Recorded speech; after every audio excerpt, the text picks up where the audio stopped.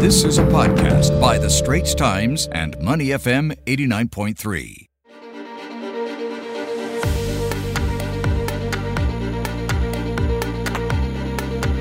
Time now for Washington Report. In the United States, of course, they are celebrating Labor Day today, but it looks like that'll be dampened by the aftermath of Hurricane Ida, which hit the northeastern states and claimed at least 50 lives so far. We still have reports that more are missing. Pictures and videos circulating on social media showing the devastation of the Category 4 hurricane. That's the second most damaging one since Hurricane Katrina in 2005. Scenes of roads and subways flooded. You've got, transportation grind to a halt. Ida's 150 mile per hour winds crippled a Louisiana electric grid that was already vulnerable from aging transmission lines and damage caused by 3 hurricanes that hit last year. It's also prompted U.S. President Joe Biden to promise federal aid to storm-ravaged Louisiana. The president plans to travel to New Jersey and New York to survey the storm damage following a similar visit to the Gulf Coast on Friday. Meanwhile, the state of Texas has become the center of controversy after it passed a new law last week banning abortions, the most restrictive anti-abortion law in the country. The law essentially bans abortions after 6 weeks of pregnancy and uniquely allows private citizens to bring suit against abortion providers. President Joe Biden called the law and the conservative-leaning Supreme Court's decision to let it stand an unprecedented assault on constitutional rights. Let's get the latest on this with U.S. Bureau Chief for the Straits Times, Nirmal Ghosh. Nirmal, good morning. Thanks for helping us out with this. Let's start off with Hurricane Ida. A lot of people making comparisons between Hurricane Ida and Hurricane Katrina.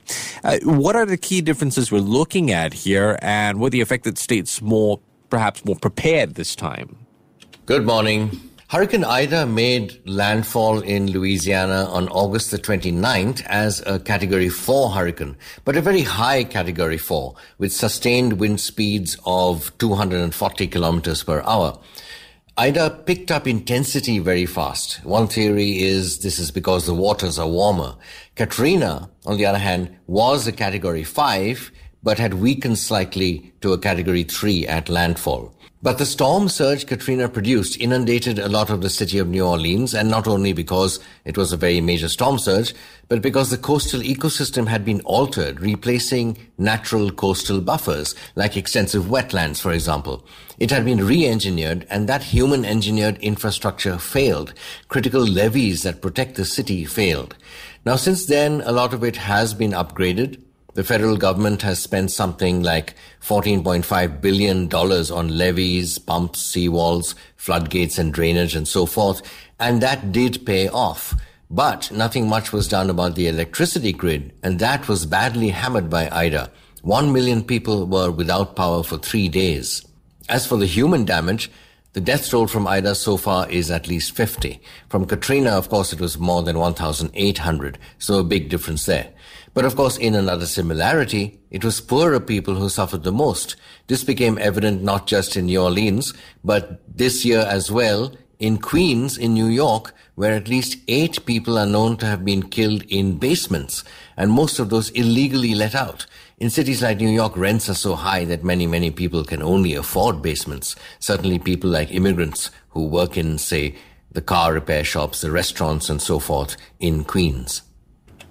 All right, Nirmal, let's talk about how, potentially the devastation from Hurricane Ida could boost Joe Biden's infrastructure spending campaign. What I mean by that is, are we looking forward to seeing authorities perhaps move quicker, in some of these states? Take, for example, Louisiana, considering the damage, should we see more urgency perhaps? It certainly supports the rationale for the infrastructure bill, a lot of which is about climate resilience. We heard White House senior advisor Cedric Richmond a few hours ago saying this is why Congress needs to approve the spending $3.5 trillion legislation. These once-in-a-century storms are starting to come almost every other year, he said. Earlier, the president also pitched the infrastructure bill, saying it is a matter of life and death. Now, one obvious requirement is to overhaul the electricity grid. much of the state of Louisiana certainly still has overhead wiring. Then there would be money for the Northeast, cities like New York and Boston, to upgrade their barrier and drainage infrastructure. Certainly when you see the New York subway look like a series of waterfalls on social media, it gets wider attention. But back to the infrastructure bill, the president still has to deal with the senator from West Virginia, Joe Manchin, for example, who opposes spending so much money. So yes, this disaster will focus the mind, but getting this infrastructure package through is still very politically complex. This podcast is available on our audio app. That's AWEDIO. Like us and rate us. And now, back to our podcast episode. Nirmal, since you mentioned that, right, I want to circle back to the point on the conversation. Do you think that this event now, with more awareness that we have, what does it do in terms of changing or improving the conversation on climate change?